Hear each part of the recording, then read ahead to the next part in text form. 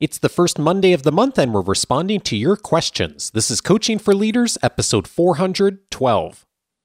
Produced by Innovate Learning, maximizing human potential.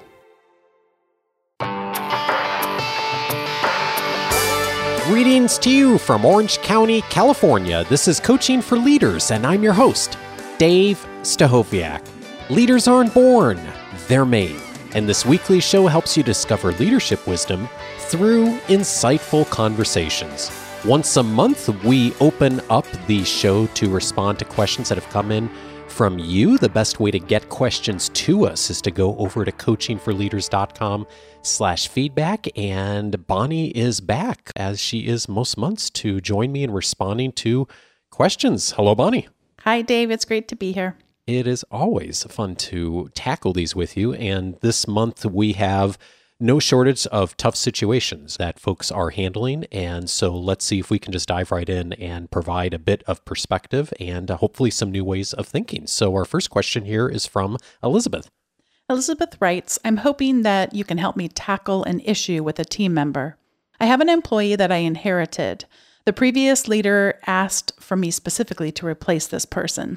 The employee, despite the head nodding and paying lip service to my processes, continues to do things their own way, only adopting my suggestions when it suits their agenda. Excuses and arguing seem to be the norm. This person believes that they are efficient and continues to complain about not being recognized for their hard work. I certainly could be more generous with praise, but in general, I've tried to truly highlight their successes as I don't want to seem negative with the team. Is there a visual management tool of some sort that you would suggest I use to help them see that their throughput doesn't exceed their lesser tenured counterparts? I've had to take a couple of hard stances lately that I feel are too directional and would like more of an eye-opening approach. Elizabeth, thanks so much for this question. You've captured something which many of us have certainly found ourselves in this place of inheriting a tough situation from someone else. So I do have a few tools for you. I know Bonnie will as well. First and foremost, though, this comes down to expectations. And a good test point for you, and a question I often find myself asking when folks ask questions like this, is if I were to take this employee out for coffee and spend 15 minutes with them and ask them what are the core expectations of their job, would they be able to give me a very clear answer on exactly what you expect and what are the results that you want from them on a daily, weekly, monthly, whatever the time frame is basis? And if the answer to that question is yes, then it's a matter of giving feedback and aligning to that, right?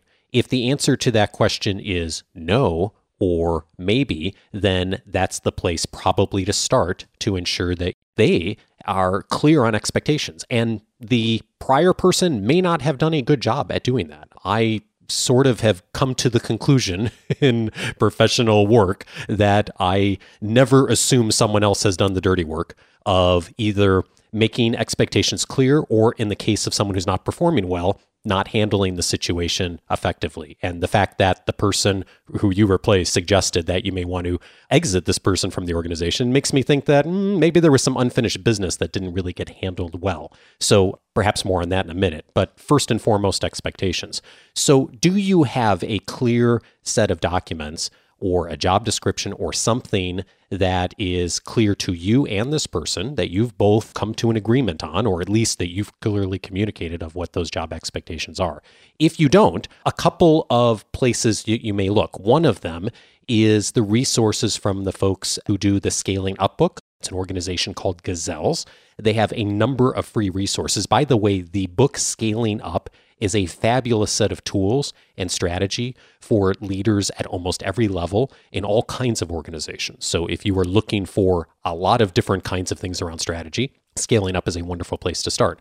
One of their tools are actually two of the tools that may be relevant to what you're asking is a function accountability chart and also a process accountability chart. Now, that tool has it look at it from the entire team perspective, but actually I think that's a pretty good exercise to go through for just about every leader. More importantly to your situation specifically, Elizabeth, is it's going to have you flush out Who is the person doing what? What are the leading indicators? What are the results and outcomes? And that's pretty simple, but it's also really important to have that kind of clarity. If you haven't already done that, it's a really good place to start.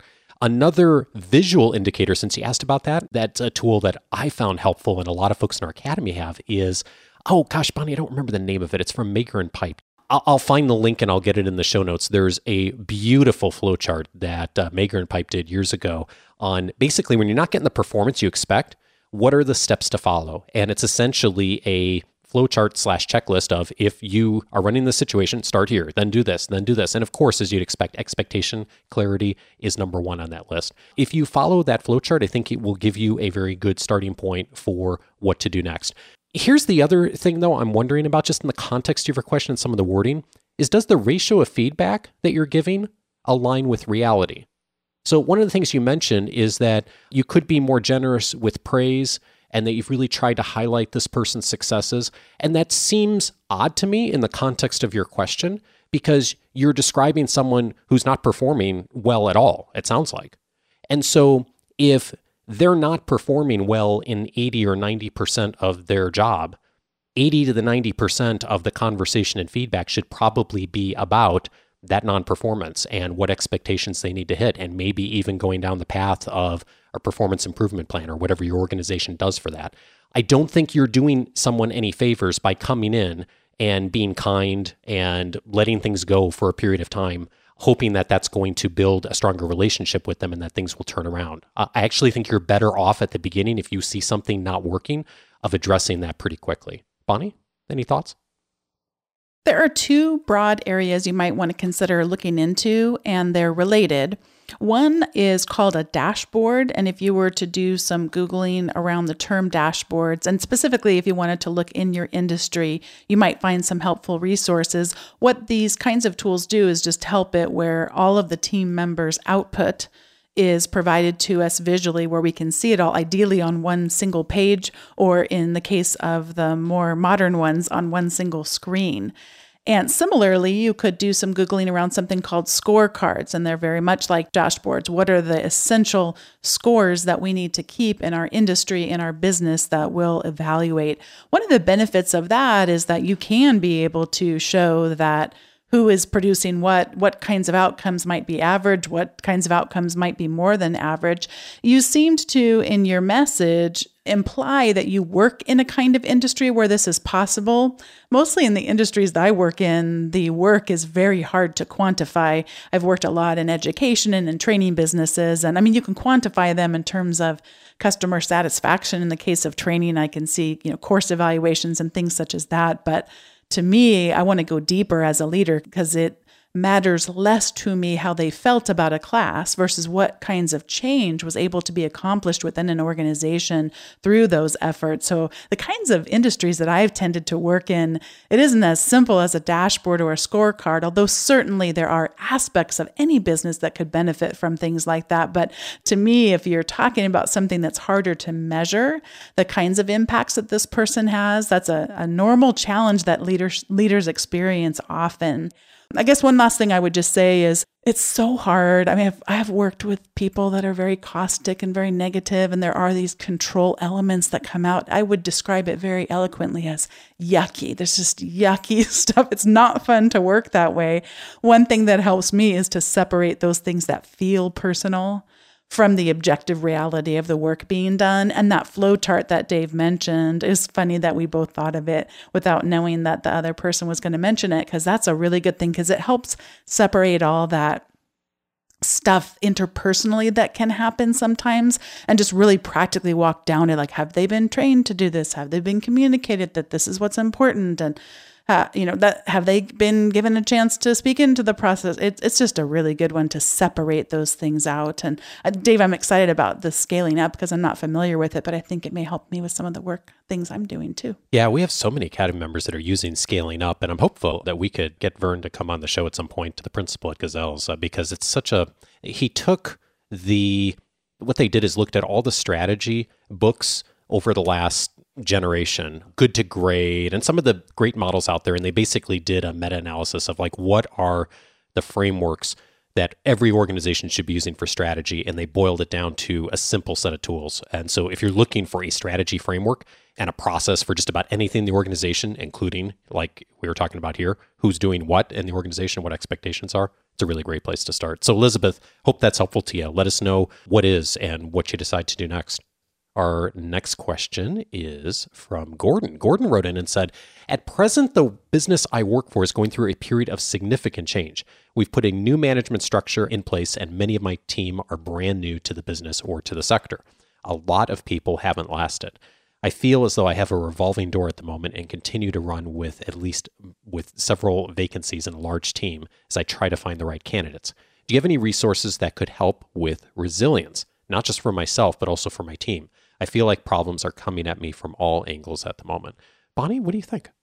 This can be so hard to be in a situation like this, because just when you feel like you're finally getting your head above water, something can happen where all of a sudden you're back under the water again. So I'm so sorry to hear you're in this situation. The first thing that came to my mind is the importance of celebrating small wins and really taking every opportunity to do that. Infused throughout almost every conversation you have needs to be vision, vision, vision. And we talk about vision almost too much without really talking about it, without what does that actually look like? And to me, it's got to come down to the whole reason why your company exists and who it serves. And to me, also part of that is that it's part of its reason for existence ought to be serving employees that are there too, that it's a workplace that benefits the people that work there too in all sorts of ways. And that can be something that can be hard for people to keep in their minds when they are working in environments where it's really hard to feel like we're ahead. So I would be over communicating about every instance you see of that vision becoming realized in real tangible ways. And I have one last thought around your question, and they're sort of contrary to each other. One is just to find opportunities to have fun and to be playful and to not take yourselves so seriously. I mean, you may be doing life and death work. So if I were to say it's not life and death, you might be like, yeah, it actually is life and death. But assuming you're not doing life and death work, I think sometimes we just take it too seriously. And by the way, as a side note, even people I know who do life or death work still need this principle of having fun and being a little bit playful. Because even if you're in the most awful, literal life and death matters, we can't be doing that 24/7. It's not sustainable. So I encourage you to really look for opportunities to have some fun and be playful. That's resilience to me, where you can, in all of the hardness of it, take those opportunities, but at the same time, not in inauthentic ways. So yes, have fun, be playful, but don't pretend that what's happening isn't hard. And remember to acknowledge that and to name things when they happen and not try to ignore them or pretend like they don't exist. Those are a few thoughts. You're in a really tough situation, and I wish you the best on it. Bonnie's thought about celebrating small wins was the first thing I thought of as well, Gordon. And I would also invite you to do the next step on that, which is generate the small wins. And one of the ways that you can do that right now is framing what is a win right now in the organization. And I'm guessing at the moment, it's going to be hard to find those, but your job as the leader, manager, whatever title you hold in the organization, is to help provide that perspective of saying, today, right now, this is a win. If we can do this one thing today, this is going to be a win for us. And we may not have control over 98% of the other stuff going on because of the context and the situation. And of course, acknowledge that. Speak to the challenging times that the organization's going through. Acknowledge that so people know that you know if you aren't already.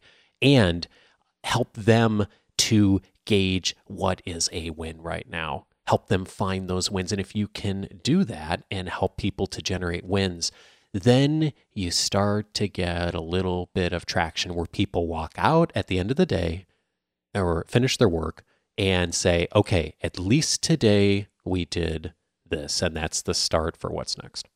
I was looking at my notes, Dave, and I couldn't read my own writing. And I did want to share just two of the examples I thought of the ability to have fun.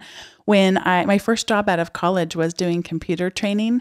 And I remember being so terribly nervous because they actually took me out of the training program. They called it Train the Trainer. That was when you were supposed to learn, how to teach. And they took me out of it, and I was prepping to teach a class on a piece of software I'd never seen before. I know it's terrible that actually happened back then, but that's kind of how that world worked. And I was super, super nervous. And the person I reported to came over to me, and I was new to Windows, believe it or not. I had worked just exclusively on Macs. And so came over and said, I'm concentrating so hard. And he says, if you move your mouse in a clockwise direction, it makes the computer work faster. And I actually believed him for a second that this was true. And then I was like, speaking of not taking people so seriously, and it was just really, it was like one of those things where you laugh that much harder because you fell for it at first. And then another time, this same manager came over to me after a really hard day of teaching. And I think I was prepping in the little lab place we had to get ready for another hard day of teaching. And he came over and had these candies that in the US are called Smarties. They're like little tart kind of candies. And he said something about how smart I was. And it was just like, I will never look at Smarties and not think of this man and how much he made a difference to me in my very first professional job. And you never know those little things that you do to bring some playfulness into work, what a big difference that they can make. What a great reminder. Thanks, Bonnie. Gordon, I hope it's helpful to you. Let us know what you do. And to echo what Bonnie said, what a tough situation to be in. I've been there too. I know Bonnie has in a number of situations. It's hard to be there. And if you can find the things each day to keep you moving forward right now, it will work really well for you and your team in the long run. This next question is from Leona. She writes, I work for an organization with a great mission and big dreams, lots of optimism. But our leaders seem to have an extreme disconnection from the reality of what it takes to actually get work done. Because of overpromising, our work consistently runs over budget, over time, and staff are perpetually stressed. As a manager, I'd love to have some advice on how to help my staff thrive in spite of our reality. And there's a deeper question, too. How do you cope with what is essentially a deviation from your core values in the workplace? I love the mission of my workplace and what we're trying to achieve, but I'm deeply uncomfortable with what feels like a lack of authenticity and integrity in our leadership. Is the answer to walk away and work somewhere else, or is it possible to make peace with what is? Leona, speaking of tough situations, another tough situation, and a few things that come to mind thinking about what you've written here is how much you've articulated about the reality in a lot of organizations and in a lot of human relationships. And I think about what you said about core values. There, of course, will never be a situation I think any of us are in where we feel perfectly aligned with the core values of our organization as it's emerged, even if you're the person owning the business. I find that there are times that things that I've created have changed from what I originally intended just because of the nature of the work I've done. And, even Bonnie and I in some things, we are a little bit different as far as some of the values we hold, not big things, but little things. The other part of it is that this is, of course, reality in so many organizations, right? There's this espoused who we want to be and this beautiful mission and this optimism. And then there's the reality of the numbers and hitting the goals and all the daily things that go along with that. So I say that, and I know you probably already know this, but I think it's worth mentioning anyway, is that this isn't so much a either or, it's a spectrum. And how much are you wanting and willing to move along that spectrum? And to your question, at the very end here, is the answer to walk away and look elsewhere? Or is it possible to make peace with what is? And then potentially a third, is it possible to change that dynamic? And I think that all three of those possibilities are okay. But I would invite you to decide which path you want to go down. Because of the nature of where you are today and how long you've been with the organization and the political dynamics and where you are in your career and what you may or may not want to do next, those answers may all be valid answers on what you decide. And I think whichever way you decide, I think that there's some wonderful things that you could do and not do that will help make the situation better. So let's say, for example, you decide that you would like to not only make peace with what is, but perhaps even influence change a little bit. And the way you worded the question, Leona, is that it sounds to me like This is the kind of position, and you're in a place in your career where maybe you have some choices, like you could walk away.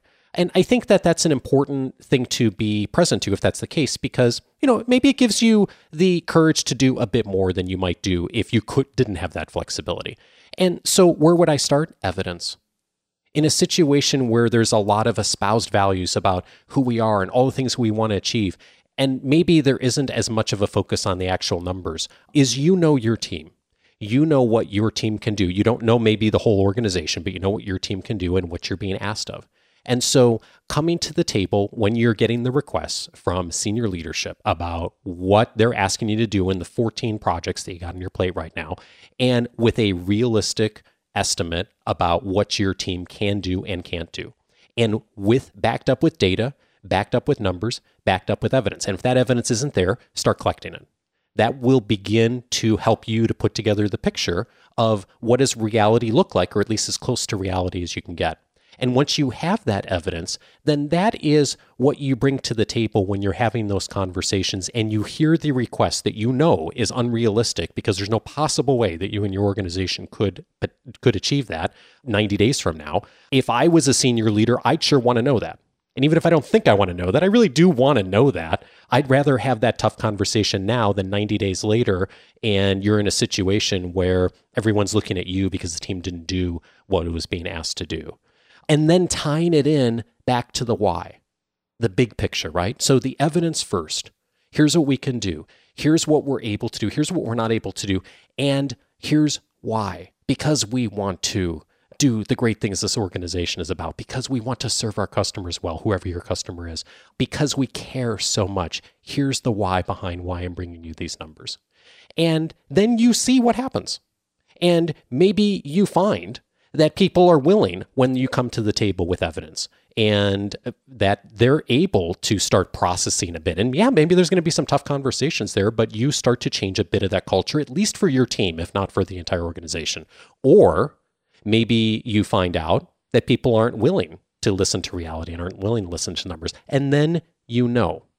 But until you know for sure, I'd sure invite you to try. If you have the political capital and you have the ability to take a bit of a risk and have some courage on this, I'd sure invite you to try. Because I hear the passion you have for your organization and the work that you're doing.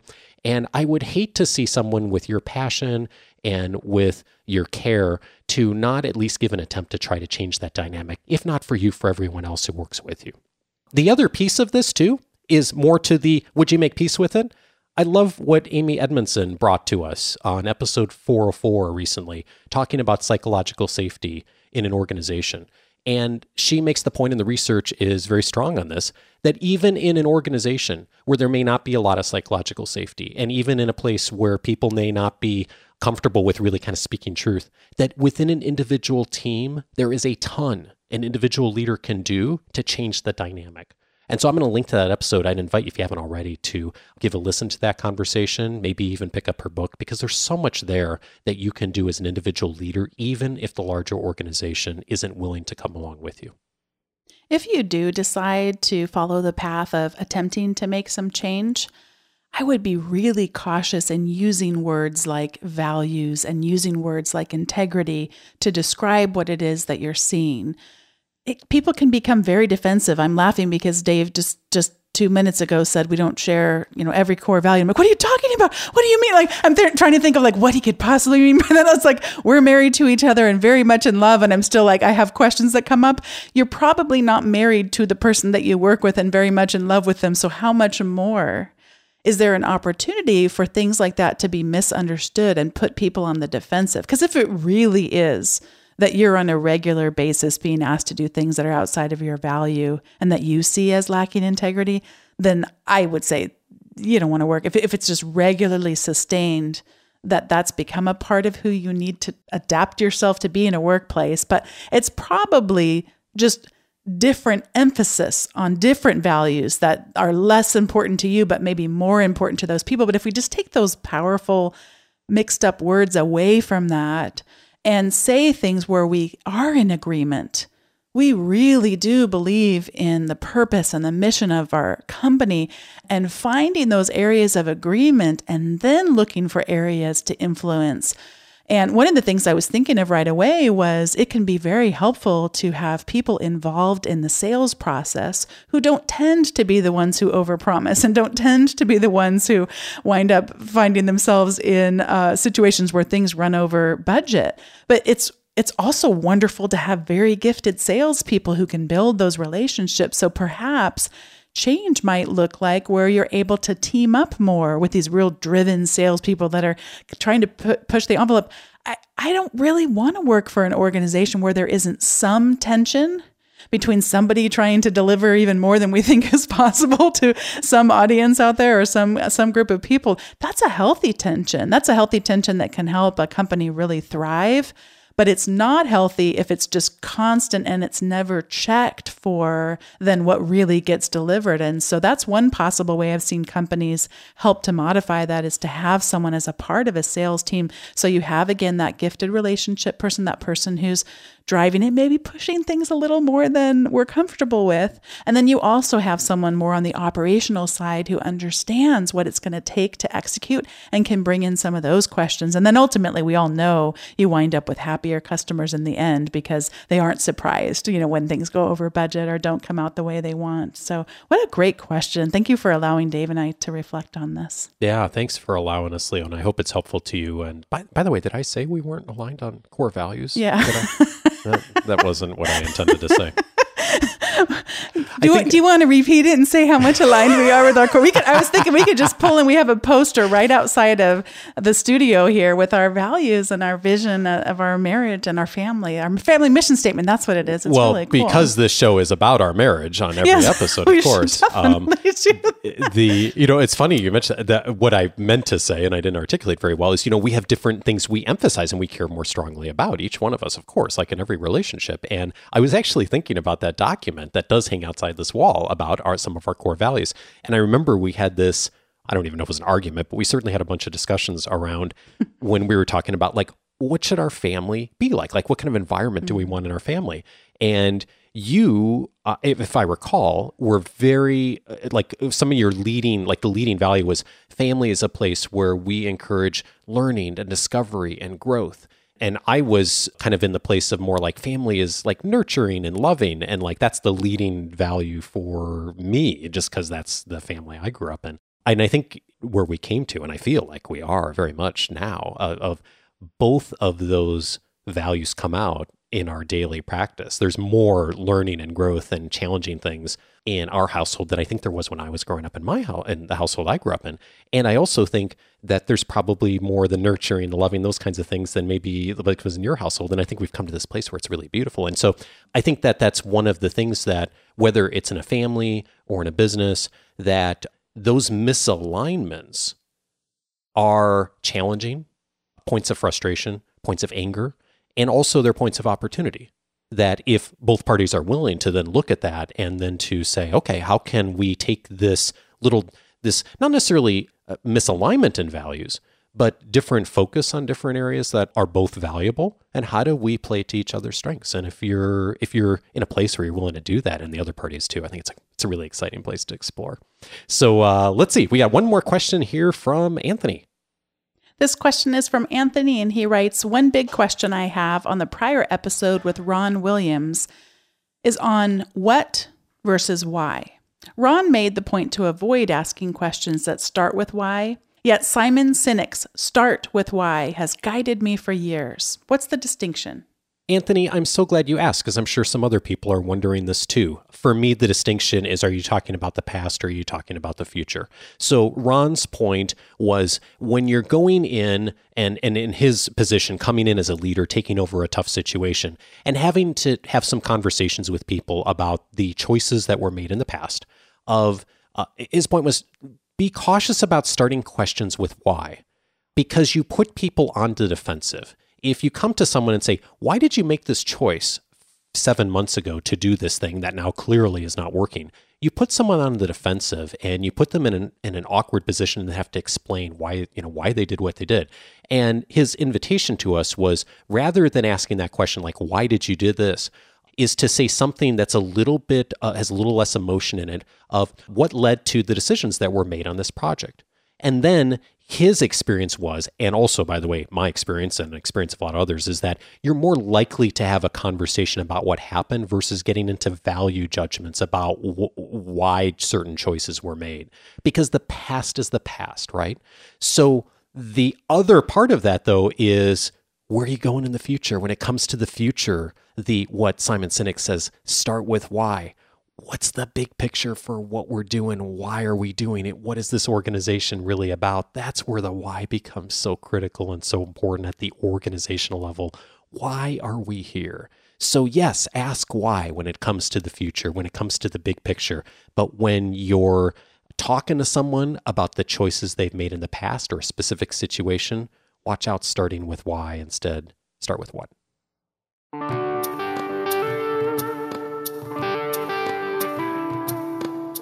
If you decide to dive in further on some of these topics, 3 past episodes that'll be helpful to you. One of them is episode 249, How to Succeed with Leadership and Management with John Kotter. Kotter has been for decades a leading voice on organizational change, has published many works, and has really influenced a lot of organizations in a positive way. He talked in episode 249 not only about change, but also about innovation and how to balance leadership and management. It's a good follow-up, especially for those of you who are wondering more on handling the change process well. Episode 249 is a good starting point for that. Also helpful to you will be episode 404, How to Build Psychological Safety with Amy Edmondson. Just a few weeks ago, Amy was on talking about her research around psychological safety, how an individual leader can make a huge difference within an organization, not necessarily regardless of what the large organization is doing, but in spite of the large organization, both good and bad, and talked about some of the key strategies for how as individual leaders we can still have a huge influence in the experience of the people who are working in our organization. And I think also about the recent episode with Gallup and the finding that more so than ever, people today are really looking for a great job and are looking for development and the opportunity in some of these tough situations that we can all do a better job with that. And that said, I know it's hard. Some of the situations today, I read the questions that have come in and I just, my heart sinks thinking about the situations that some of you are in, and also thinking about situations where I've been in places like that in the past as a leader and how difficult that is. And also in the midst of those difficult times, the opportunity that's there. And episode 404 is a really good reminder to me, backed by research, that there's a lot we can do even in the toughest situations. And then finally, I'd recommend episode 410, How to Clarify What's Important with Ron Williams. Just a bit ago, we talked about the distinction between the why and the what that Ron mentioned in that conversation. And of course, so many other principles that Ron mentioned at the executive leadership level of how he thought about clarifying what's most important and surfacing those tough situations when he walked into a very difficult leadership challenge. All of those episodes are included in the Coaching for Leaders library. And this episode is going to be under the topic areas of management skills, difficult situations, and organizational change. And if you're looking for more episodes in those areas, hop on over to the website. You can search by all of those topics and every other topic we've cataloged on the website of all the episodes since 2011. One of the things that sometimes folks are looking for is, hey, I'd really like to hear 4 or 5 different perspectives on something like strategy. A great way to do that is to go in and do a search for strategy, and you'll find the episodes that are most relevant to where you are right now. And all you need to do is set up your free membership to get access to all of that. Just go over to coachingforleaders.com. It'll give you access to the entire library, searchable by topic. It'll also give you access to my free 10-day audio course titled 10 Ways to Empower the People You Lead. It's a great starter for many of the lessons and wisdom you've heard on this show over the last 8 years now that we've been in production, plus a bunch of other resources, including my library, all of the articles and resources I've tagged over the last, 8 years since I've been sending out the weekly leadership guides, and also access to those weekly leadership guides. So just go over to coachingforleaders.com and you'll get access to all of that. Next week, I am glad to welcome back to the show Hassan Osman. He's going to be returning to outline the key steps in effective delegation of authority. It is a topic that comes up often in my conversations with leaders in how do I do a better job at delegating the work that I know we need to delegate, and by the way, developing people along the way. Hassan and I are going to go through a lot of the practical steps on how, as a leader, you can begin that conversation. So join us next week for that. As always, if this conversation was helpful to you, pass it along to someone else who would benefit. Have a great week and see you next Monday for more on delegation. Take care.